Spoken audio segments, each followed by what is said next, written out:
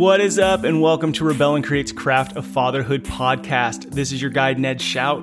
Rebel and create are words that I live by. I believe fathers need to rebel against the status quo of low expectations and create a life mastering the craft of fatherhood. Our role as fathers is far more important than our culture is letting on. There's no one to blame, but the opportunity to take responsibility is on us. It's time we own who we are, own the opportunity of our fatherhood role.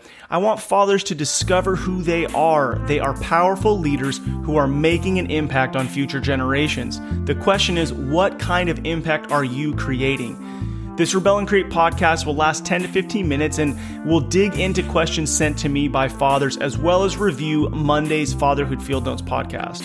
The goal is to dig into the role, the purpose, and the identity of the father. Thanks for listening, and please email any of your fatherhood-related questions to ned@rebelandcreate.com. And hey, please, don't forget to smile and have grace for yourself. You have what it takes.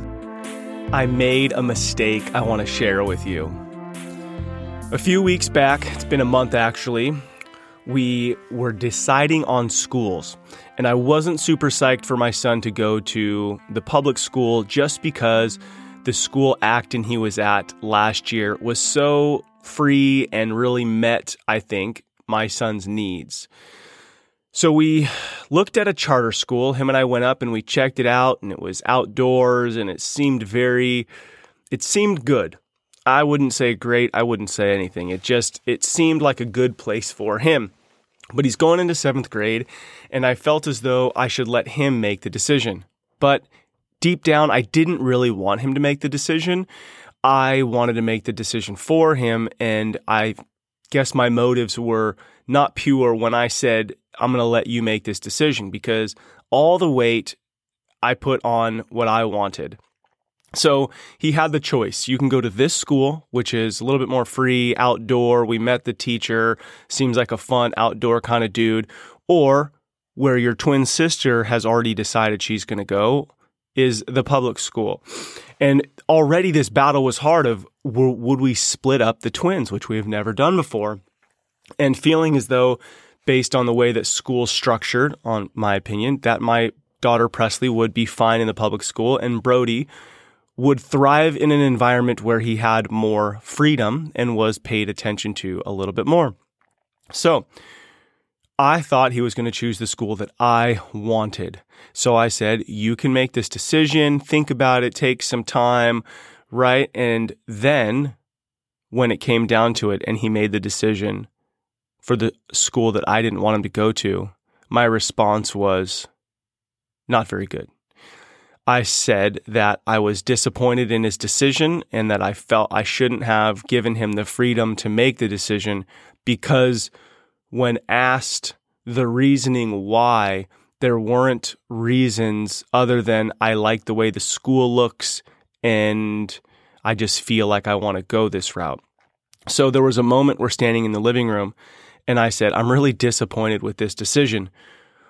Which really, who I was disappointed with was myself for giving him the freedom at 12 years old to make a decision that I wasn't really okay with if he chose A or B. I only wanted him to choose A, but he chose B. And my wife was not stoked with my response. I went out and took a walk, and then I had Warren Rustand, who I did a podcast with a few weeks ago, which I encourage you, 78-year-old man filled with a ton of wisdom. And I mean, his words were echoing in my head. When you let your kid make a decision, honor their decision. I mean, those are Warren's words. And I did not honor Brody's decision. And it was a big learning experience because, and it took me a few times of going to Brody. And it took me a little while actually to get over it. It took me a little while to get over it. Now, I wasn't mean, other than in that moment, it was mean how I responded to say I was disappointed, because in that moment, if I just left it there, what I'm creating is, well, my son doesn't want to make his dad disappointed. So in every decision he's going to make, he's going to think, what would my dad want me to do? Which is not how I want to raise my son to think for himself. Although I don't think he thought for himself in making that decision, I shouldn't have then given him the freedom to make the decision. So the fault is on me. if I'm raising my son to teach him how to make decisions, then I need to give him decisions that I think he's ready for. And I was off on this one. And so it took me some time. I went to him multiple times and I told him, dude, I'm so sorry that I did that. We'll see how things go. I want to honor your decision. And thank God my wife too is like, your response was lame. So I bring this up because there is a redemption piece to it. Not a redemption to that necessarily, but I was able to talk to him and tell him, dude, I want you to make your own decisions. I don't want you to make decisions based on if you think it's going to make me happy. Like, yes, when you live in community, you want to make sure that we're not just being so individualistic that we're not realizing how our decisions affect other people. But that's not what this is about. And you and I know that. So long story short with that is he went to the other school, the public school. But as it turns out, that hasn't worked out for the 3 kids who I have in middle school. That hasn't worked out mainly because of the current world we're living in. Depending on if somebody gets sick at their school, they have to leave for 10 days. So that's just not a good rhythm. So they're starting a different school Monday, which is a school we didn't even know was going to be an option. And so that takes care of that. But now let's move to story number 2, where I was able to let Brody make a decision and learn from my mistake a few weeks prior. So for years, Brody's been asking to play football. And we've just kind of said, nah. We've just said no to it. But now that we moved and we're in more a chill spot here in Hawaii, seems less intense and it seems fun. And he's older and he's ready to make his own decision at 12. So we say, okay, yeah, let's do it. So we go to practice the first time and he goes out and he goes to practice and can't wear pads or anything yet. All the other kids are in pads and he's the new kid. And then the second day, and we're hustling. Okay, so we're like trying to get all the paperwork together. I just bought a safe from Costco and the safe wouldn't open. Like nothing would work to open it. And that's where the birth certificate was. So it was this huge ordeal to try to get him signed up on that Monday. And then on Tuesday, practice is going to be at 3 and he comes into my office and he's like, hey, Dad, I don't think I want to play football. And I'm like, what?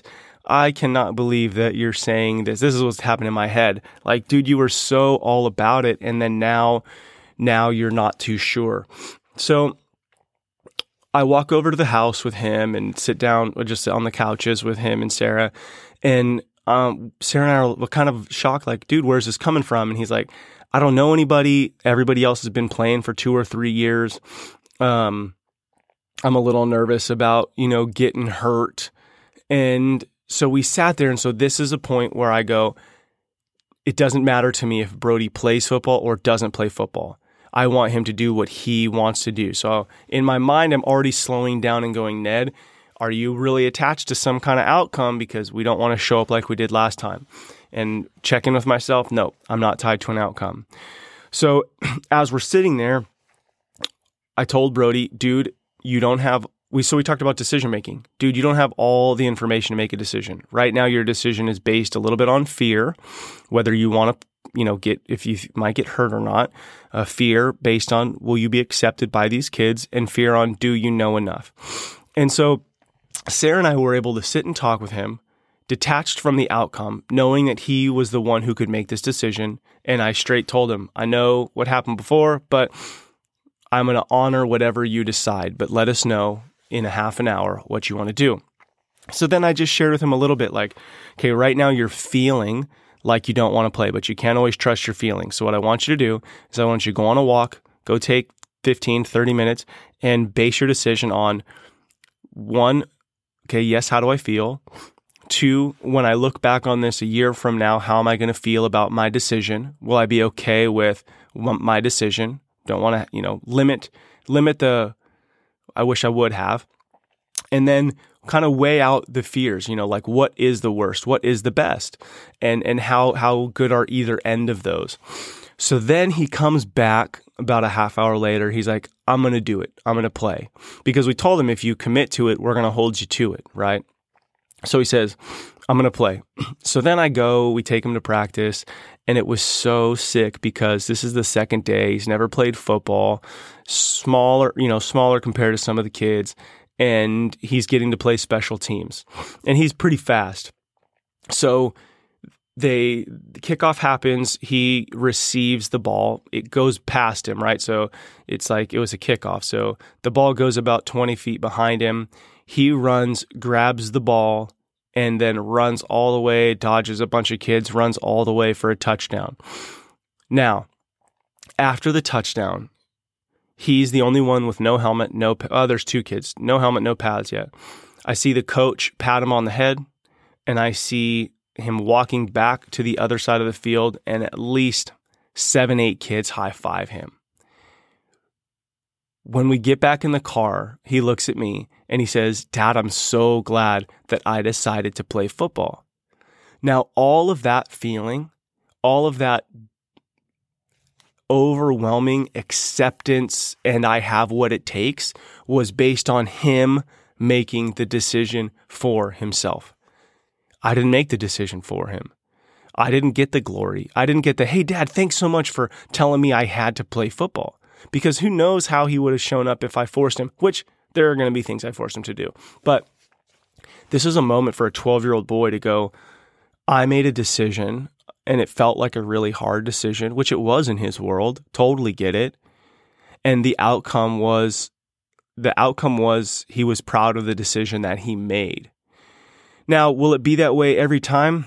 No, probably not. But he made a decision. And then he was the one who got to live with the consequences, knowing that he made the decision. And in this case, the consequences were good. And so, my friends, as we raise our children, boy, girl, we must check in with ourselves as we're letting our kids make decisions and go, okay, can I give my child the freedom to make this decision? Can I give them the tools to help them make the decision? And then am I going to be tied to the outcome of this decision or not? Because I don't want to shape my kids to make decisions based on what Dad wants.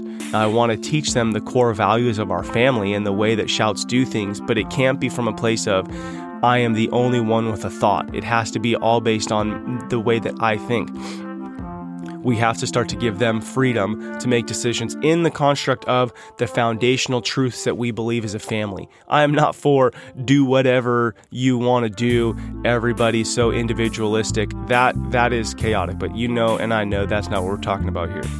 So, love it. We have an incredible opportunity to raise our children. We have an incredible opportunity to speak life into our children and to prepare them. Like that moment right there with my son, me apologizing for one, teaching him that, yeah, Dad's going to mess up. That means that he can also feel the freedom to mess up and apologize.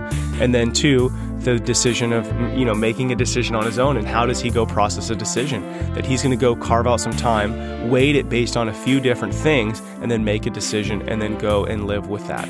So we have a great opportunity to do that with our children. Monday's podcast with Will Lewis, such a rad dude, single dad, fighting for his kid, really so that he can have a deep, loving relationship with his daughter. He's so passionate about fatherhood that he also has Instagram and a website all around fatherhood, really encouraging dads to step into their role, which that's why you and I are here. It matters. So Monday's podcast with Will Lewis, really, really good. And then again, just as a reminder, Warren Rustand, I'm telling you, if you didn't listen to that episode, the decisions that I just made were based on this 78-year-old man speaking life into me, which will forever shape the man and father that I am. So, dude, don't miss out on that opportunity for it to do the same for you. All right, thank you to all you dads out there listening to Rebel and Create's Craft of Fatherhood podcast. What you do matters. Don't be like everybody else, be yourself. That is who your kids, spouse, and community needs. This is your guide, Ned Shout. Together, let's rebel against the view that fatherhood has little impact and create lives engaged in mastering the craft of fatherhood. If you have a question about fatherhood that you'd like me to talk about on here, or you just want to shoot me an email and say what's up, you have a good guest you'd like to come on the show, shoot me an email, ned@rebellandcreate.com. Please follow us on Instagram and Facebook to stay in tune, and I look forward to hanging out with you next time.